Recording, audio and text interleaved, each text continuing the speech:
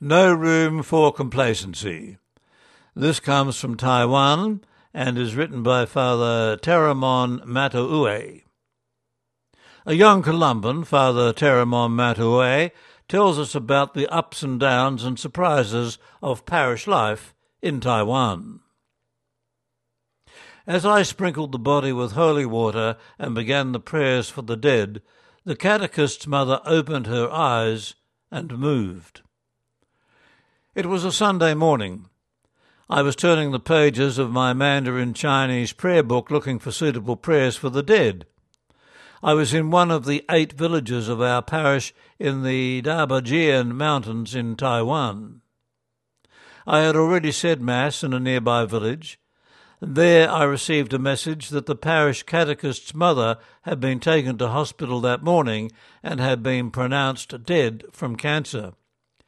I was asked to come to the catechist's village after Mass so I could meet and pray for the old lady there. I didn't wait for a meal with the villagers after Mass, but drove straight to the catechist's village. A short time later, while I was still trying to prepare, the ambulance arrived.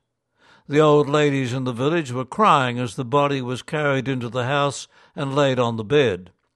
And as I sprinkled the body with holy water and began the prayers for the dead, the catechist's mother opened her eyes and moved. I was shocked. Everyone else was shocked too. What prayer should I be saying now, I thought, as I stopped the prayers for the dead. Something simple would be best, was my next thought as I tried to shift gears in Chinese. I started the Our Father and the Hail Mary. The old ladies had stopped crying. I saw shock change into hope in the family members' faces. Someone thought of giving her water, and the rest of the villagers continued saying the rosary with me. The old lady must have been in a coma. Still, it was strange for the hospital authorities to declare her dead. She lived on for another week, but then passed from this life. I know the catechist well. He is the only catechist in the parish. He gives instruction on the sacraments to the children. He visits the people. He also advises us priests about aspects of the culture and politics. We have to be careful with politicians offering money to the church. We ensure that it's made as a donation to the church and receipted accordingly so that we as priests cannot be accused of any wrongdoing. Much of my work is ordinary parish work. I visit the homes and the sick in hospitals. I say Mass on Saturday evenings in one village and then in another village on Sunday mornings. The people from nearby villages are expected to attend. Actually, I was very disappointed when I first arrived in the parish to see that only about 10 or 15 people, almost all women, were attending Mass.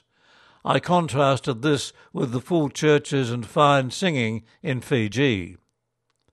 At Christmas, all the 170 families from the 8 villages come to the parish centre and celebrate the feast. They exchange gifts, and after Mass they spend the whole day together enjoying games and dancing, and each village also presents an item to the community as a whole. Previously, the priest used to go around knocking on people's doors on Saturday, reminding them to attend Mass the following day. But Father Larry, my Columban colleague, and I decided that people should come to church because they wanted to and not because of pressure from the priests. The women here are the backbone of the church. I have some good friends among the more committed families. In one of the villages, many of the women who became Catholic after marriage are fine singers. I love to go there and play my guitar when they sing together after Mass or at a prayer meeting. I like working in rural Taiwan. The culture is quite relaxed, which is different from the busy lifestyle of people who live in the city. The people here live for the present. They greet you in a friendly way as you pass on the road. They are hospitable, but I have to avoid becoming complacent and keep trying to approach the work with renewed enthusiasm and faith. That article, written by Columban Father Teramon Mataue, is on mission in Taiwan, and the article entitled No Room for Complacency.